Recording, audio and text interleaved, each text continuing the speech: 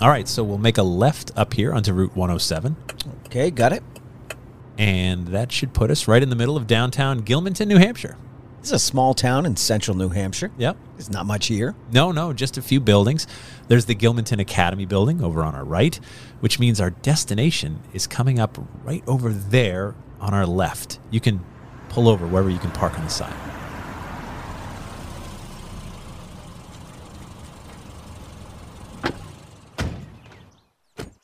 Yeah, there's just a few buildings around here in downtown Gilmanton, and they're all painted white. Yeah. There's the town offices, the Gilmanton Academy. There's a church over there. And right across the street from that church is our destination, that White House. Okay, well, it's a 2.5-story White House. Yep. Looks like a big addition has been added onto the back of it. I can see a small sign on the front that reads, built in 1825. Oh, so this house is almost 2 centuries old now. Is it haunted? Sort of. Ray, we've come to Gilmanton, New Hampshire to see the birthplace of America's first and possibly most prolific serial killer, H.H. Holmes.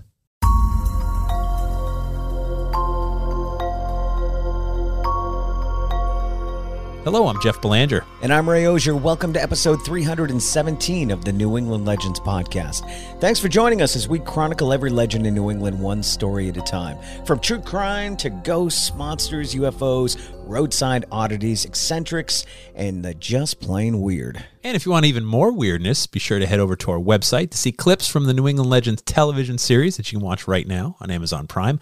We'll explore the birthplace of H.H. Holmes right after this word from our sponsor. Today's episode is brought to you by BetterHelp. What's the first thing that you'd do if, say, you had an extra hour in your day? Would you go for a run? Maybe take a nap, read a book, or just show up for a friend? A lot of us spend our lives wishing we had more time. And the question is, time for what? If time was unlimited, how would you use it?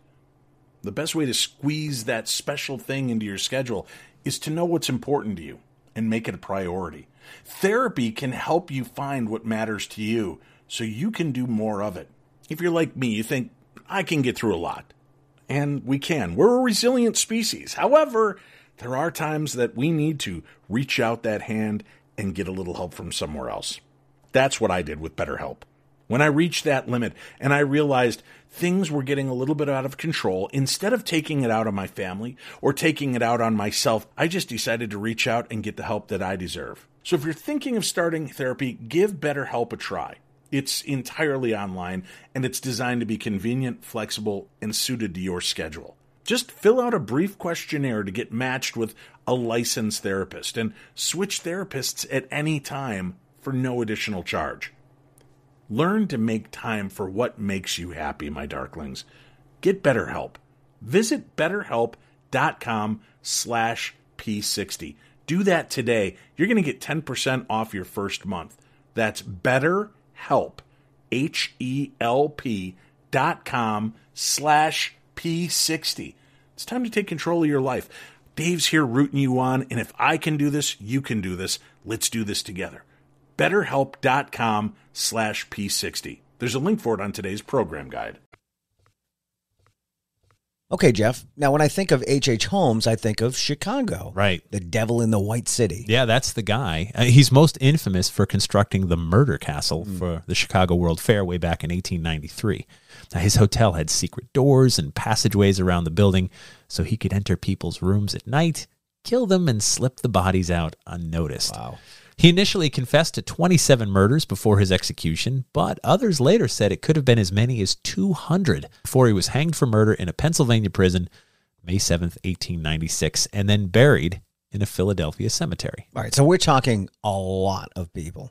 He killed a lot for sure, and just like every other person on Earth, his story has a beginning. And the beginning for H.H. Holmes was right inside this house in Gilmanton, New Hampshire. Now, we don't know a ton about the early life of H.H. Holmes, other than it seems somewhat normal. Given how complex this story is, we're going to do things a little differently this episode, and we're going to bring in some help.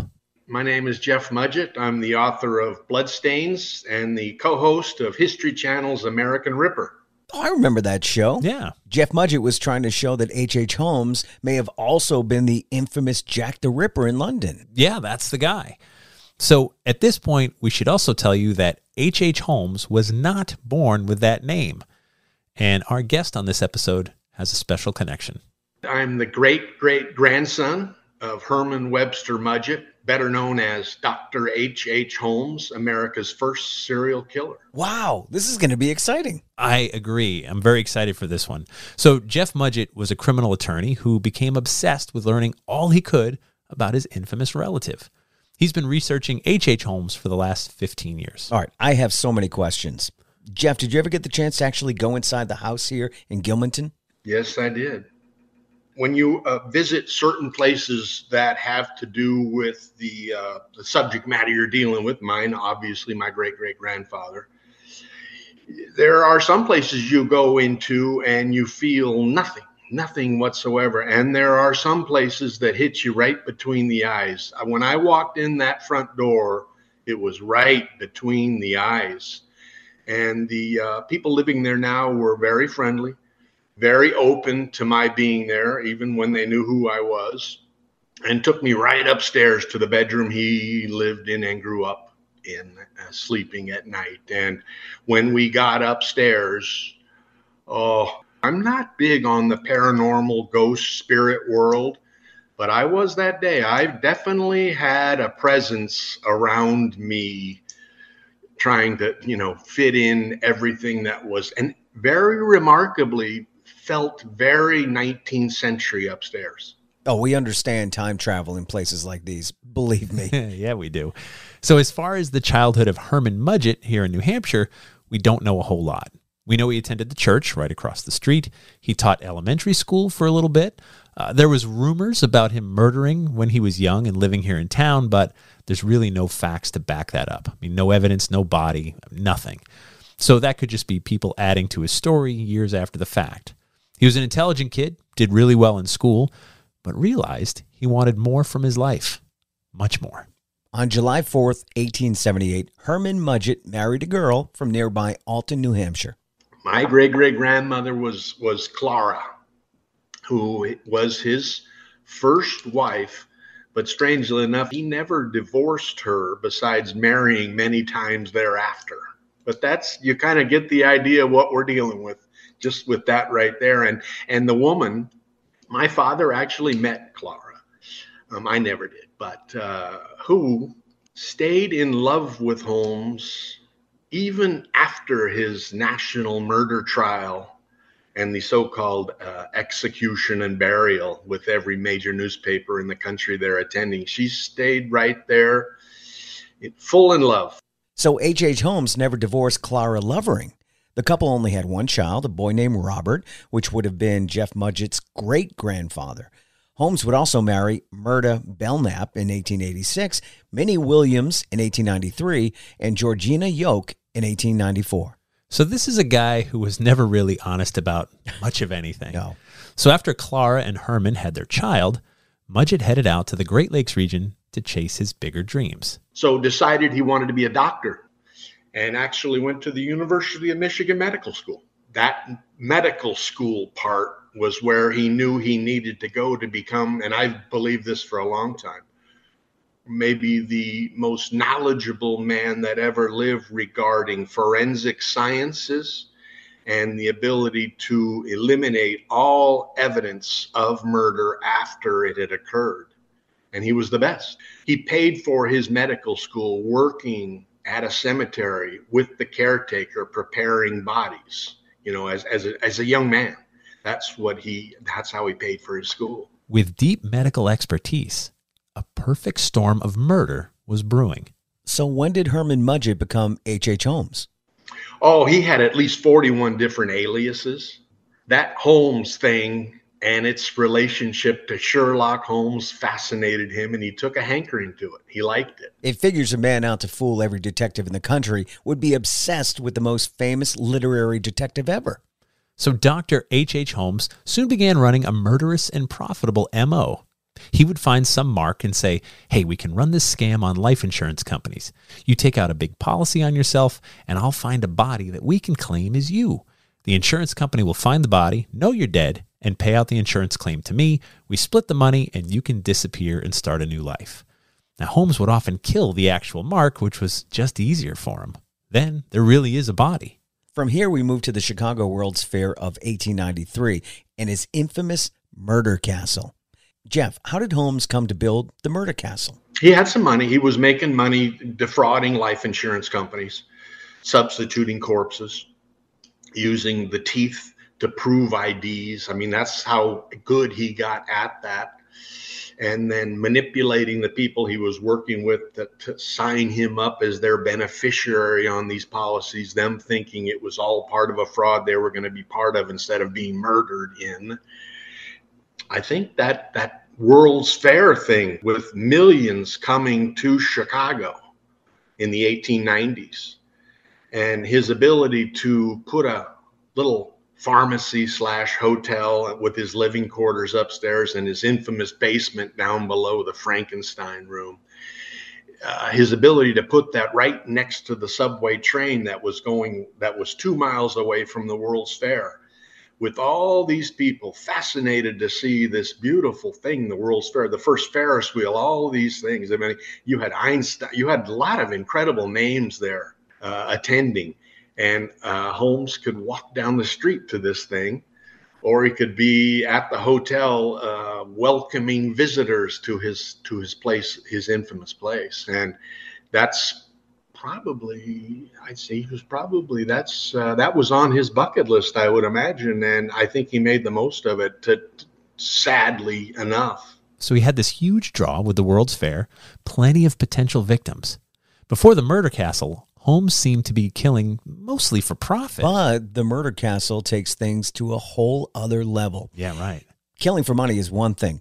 It's awful, but the motive is clear. With the murder castle, this feels more like killing for sport. Right. Now, do you think Holmes was completely detached from any human connection, or was he just that sinister? You know, I'm not a psychiatrist. When you're dealing with Holmes and the psychiatrists I've dealt with about him, they all run into stop signs with him, problems. None want to believe that a human being could murder that wasn't psychotic. And I, after having studied him so long and reading his book, the brilliancy exhibited, you know, setting his lawyers down and conducting his own defense at the murder trial, things like that, the frauds, the cons he committed on government. I think he was just pure evil. And I think, you know, maybe that's why I've stuck with the story so long, because I think there's something to that we all should maybe pay closer attention to, that it doesn't have to be a psychotic Charles Manson to be this type of evil criminal. This man, that's the way he was born. He talks about it at the end. He talks about it. And how there were times when he wished he wasn't, but that's what he was. Eventually, H.H. Holmes gets caught. While briefly in jail in St. Louis, he runs his mouth about some of the crimes he'd committed. It was his downfall. He liked to talk. His cellmate ratted him out in exchange for his freedom, and it worked. He said Holmes was planning to build another murder castle in Texas, and he had other insurance scams planned, and pretty soon, the noose starts to tighten. At times, Holmes had a lot of money. Other times, he was broke and would need to run his murderous scam again. After his arrest in Boston and trial in Philadelphia, it was clear to Holmes that he was going to hang for his crimes. The law had finally caught up with him. That's when Holmes started writing his memoir, where he confessed to many other murders. But how many was it actually? In his book, he wrote about 27. Which was proven incorrect because many of those were still living when the experts went and ran it down. I think, you know, when I get into go to conferences, true crime conferences, things like that, many of the experts want to get up and argue whether it was 9, whether it was 13. I have no idea. All I can tell you is he was the best there ever was at hiding evidence of murder and then eliminating the remains, either with furnaces, chemicals, crematoriums, you know, Lake Superior, any of those things, concrete. He was the best there ever was at that. So when you get into trying to prove how many he murdered, you're never going to get to anywhere with that. So we never may know the exact number. Officially, H.H. Holmes was hanged May 7th, 1896 at Moyamansing Prison in Philadelphia and then buried in a Catholic cemetery. But that may not be the end of the story. Jeff Mudgett's family has stories and lore about how H.H. Holmes was not executed. It was someone else in that grave. They claimed they even had pictures of Holmes taken in California after he was allegedly hanged. So to find out if it is Holmes in that grave in Philadelphia, they'd need to dig him up and test the DNA. We got the judge back at the Court of Common Pleas in Philadelphia to agree. If the Catholic Church agreed, who we got to agree. So, I mean, it was quite an extensive procedure. And history decided, okay, we're gonna pay for this exhumation. We're gonna dig it up. We're gonna hire some of the greatest archaeologists and biological anthropologists at the University of Pennsylvania, world famous scientists, to supervise this dig, and we're gonna put it on film. And we did. And because I had told them, listen, that family legend is of him living out his life in California, having escaped the execution. The judge ordered them to identify the body as Holmes, or he was going to order me to mark the grave as, unidentifiable, or some innocent human being having been substituted there by the serial killer. As you can imagine, exhuming the grave was part of my bucket list for this whole story. And we got to do it. And then watching the scientists taking DNA from my father and I, and then trying to compare it with the body, the remains, taking CT scans, trying to match the teeth with what we knew might have been his teeth when he was living. It was something I'll never forget, and a great experience. And what did you find? We've proven that as we exhumed the remains from that grave, the DNA did not match my father's and mine. CT scans did not show the broken neck that the man was reported to have suffered hanging by the end, by the neck by a rope, and 2 doctors specifying he had a broken neck which caused the death. And now that the teeth that the UPenn scientists used to say this was H.H. Holmes were fake. So as you can imagine, I'm very excited right now I'm going to go back to Philadelphia. I'm going to explain to the court that gave the order for the exhumation, and the Catholic Church, who were required to consent to the entire procedure because this was a Catholic cemetery, that this evidence that says that it was Holmes was not just possibly incorrect, absolutely incorrect. So the mystery deepens. Maybe H.H. Holmes was never executed. Maybe he got away. If he did that, how did he pull this off? But now we find out there were 2 burials. We find out there were multiple grave sites. Holmes bought 3 of them awaiting execution.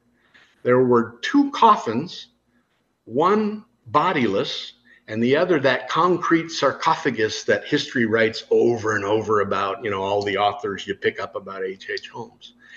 And those inconsistencies and discrepancies in the story, which have always gone down as this killer, this terrible, evil man, was afraid of grave robbers touching his remains, and he wanted to make this a secret. Okay, all right. I never could quite dig into that. But now we're starting to see this was his way to hide another body. This was his way to hide him having escaped. This was his way of getting a blank check to go west and live out his life in California, where his first wife moved from New England immediately after, where he knew that if that body was ever identified as not him, there would have been the biggest manhunt in American history. There would have been a reward unbelievable, dead or alive. And he knew that. He knew all those things. Now, I can't prove what he was thinking. I can't prove his intents. I can't prove those things. But now I have the evidence proving it wasn't his body. If H.H. Holmes escaped the gallows and started a new life with his first wife, Jeff Mudgett's great-great-grandmother, Clara, out in California, did he lay low the rest of his days, or did he continue his murderous work? Yeah, I mean, that's something we may never know. And it's easy to imagine that back in 1896, the public was eager to know H.H. Holmes was dead and no longer a threat. So if mistakes were made, it's possible police would have been eager to keep it quiet and hope Holmes stayed off the radar the rest of his days. This is dark and evil stuff. Yeah. I can't imagine having no regard for human life like that. America's first serial killer born right here in this small town in New Hampshire.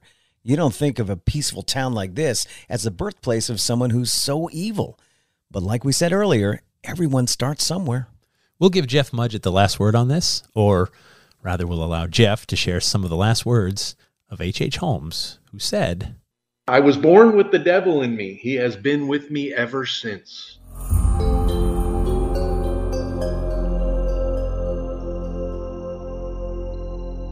And that brings us to After the Legend, where we take a closer look at this week's story and sometimes veer off course. Sometimes. After the Legend is brought to you by our Patreon patrons. Our patrons know great content isn't free. They step up and help us with our hosting, production, marketing, and travel costs so we can bring you 2 stories each week.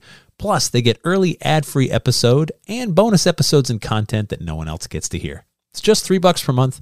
We sure would appreciate your help. Just head over to patreon.com/New England Legends to sign up and to see some pictures of H.H. Holmes' birth house in Gilmanton, plus other pictures related to Holmes. Click on the link on our episode description or head to our website and click on episode 317, where we'll also have links to our guest, Jeff Mudgett, his book Bloodstains, and his History Channel show, American Ripper. That's something. Yeah. I should look into my past and see if there's anyone famous that I can write about and do shows about. I mean, not that this guy you can't say he got lucky. No. You can't really say that. No. But I love the fact that he did take an interest. Other people would say, I'm not touching that. I can't claim that I'm blood related to this guy. No question, Jeff Mudgett took it head on. I've known Jeff over 10 years. Yeah. And we had him on an episode of Ghost Adventures, and the first time I met him was at an event. Sweet guy, such a sweet guy, and so articulate. He's a lawyer. He's a good speaker, of course, but talked about this story, and his great-great-grandfather. And we were at the bar hanging out, having a drink, and it was just me and him sort of chatting, in a crowd, but it was just, I just said to him, I said at one point, hey, does it ever bother you that, the blood of H.H. Holmes flows through your veins? And he just got real serious and looked at me and just said, sometimes it really does. And I was like, oh. You've told me that story before. Now that I've heard nervous. that. Yeah. That's crazy, though, right? I mean, anybody. I mean, because anyone has descendants who have done things, and some have done good things, and some have done bad things. Jeff would go on to tell me that him and his dad have talked about, sometimes they just feel a little different, but how do they know any other way, right? But they're just like, sometimes if you lose your temper, you just keep in mind who your ancestor is, and you're like, deep breath, and if you're marrying somebody like Jeff, you have to keep in mind who their great grandfather is, and maybe not argue so much. There's also people that will argue that Holmes was not a serial killer, which I understand. Still a prolific murderer, no question. So a serial killer has an MO. They seek out certain types of victims and kill them over and over, and there's no real connection. Killing for money for an insurance scam is not a serial killer. Serial killers don't kill for money. Yeah. I just saw something about serial killers. They kill multiple people in different locations. That's another description of a serial killer. They're trying to be smart about it. Yeah. Yeah, but there's a motive with that, and money is a good motive. Absolutely. There's a oh God, I should have looked it up. The story we did, it was a Ghost Adventures episode. There was a woman who had a boarding house in Northern California, and she would seek out people that were getting government checks, disability or whatever, didn't have really any family connections, and say, hey, I've got really inexpensive rent. You should come stay at my boarding house. And they would. And they'd move in. And as soon as those government checks started coming, she'd kill them, bury them in the yard, right out back. Oh, my gosh. Right behind the house. Yeah. And then the checks would keep coming. She'd sign them over to herself, rent the room out again. Wow. And so is she a psychopath, or is she just, I mean, to some degree, sure, no regard for human life. However, or is it just opportunistic killing for money? And obviously no regard for the person. Well, it's one way to make a living, I think. Right. Like a sucker. We're just working. The rent wasn't enough. Yeah. Right. So you can, well, what if I could get 6 rents out of that room, right? Right. You know, just keep renting it to another person. You see this story with nurses a lot too, because they have access, or somebody that works in a senior living facility. Yeah. They have access to older people, and maybe they mess with their medication a little bit after they get a document signed saying, all my stuff's going to go to you because you've been so good to me. Oh, okay, well, I have 3 of these things, and I'll tell scary. you, it's super scary. But again, like you said, you have to wonder if these people are just murderous psychopaths or if they desperately need the money. I mean, we've all been broke. Yeah. But it never occurred to me to murder people for money, right? No, I mean, I think the furthest I've gone is considering selling my body. Maybe. That's about it. Not murdering anyone, though. Yeah, I'll take a kidney.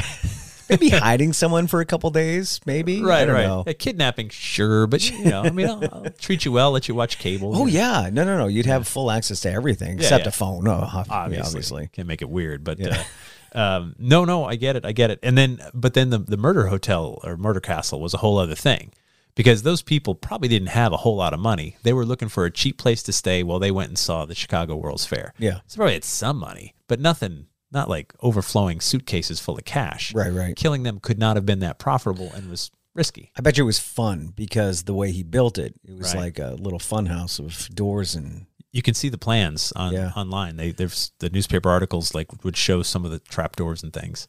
American Horror Story. Yeah. Based their, I think it was called Hotel. Yeah. That season. Yep. That was based on that. Right. Yeah. No, this story is, he's inspired a lot of horror over the years, for sure. Even a Doctor Who episode where... Oh, really? Yeah. I was watching it recently. It was one of the David Tennant years where the bad guy had built a hospital and he just loved killing people. So his hospital, super rich guy, like how does a guy that famous and rich hide? He built a hospital with secret doorways so he could go do his thing and then slip out and unnoticed. So anyway, and I was just like, oh, wait, like H.H. Holmes. But anyway, but yeah, no, it's so Jeff, really interesting. Jeff Mudgett, really interesting guy. Yeah. His book's really fascinating. And this is a story I've wanted to do forever, and have Jeff involved because my goodness, we can't do better than that, right? Yeah. Well, you pulled it off. Nice job, Jeff. Well, it was good to have him with us. And now, how do you feel after doing it? Is there like, because you get that anticipation, right, and the thrill of the chance to do it, right, and now it's done. You okay? I haven't given it that Is there much part thought. 2? Well, we're still recording the episode right this second. Wow. So it's not really mind done. blown. Yeah. We're still in real time right now, Ray. We're in a time loop, We're in time warp. Total real time. And I think, too, because because there's still so many unanswered questions with H.H. Holmes, that his legend just continues to grow. Yeah. That, if we knew everything, then that would be that. But another 100 years, it's going to be 400 people instead of 2. Last question. Yeah. Could someone pull this off today? I think so. Yeah. Somebody smart enough. I mean, it's hard with cameras and technology, right. and obviously the police are up to par with the latest. But I think somebody could, and I think it does happen. Right. People disappear. Yeah, and we don't know why or how. Right, and there could be somebody behind that. So, and there's still active serial killers. Sure, in the world. That's for sure. Not as many as 20, 30 years ago. Yeah. Probably because of technology, but there's still active serial killers out there. Sweet dreams, everybody.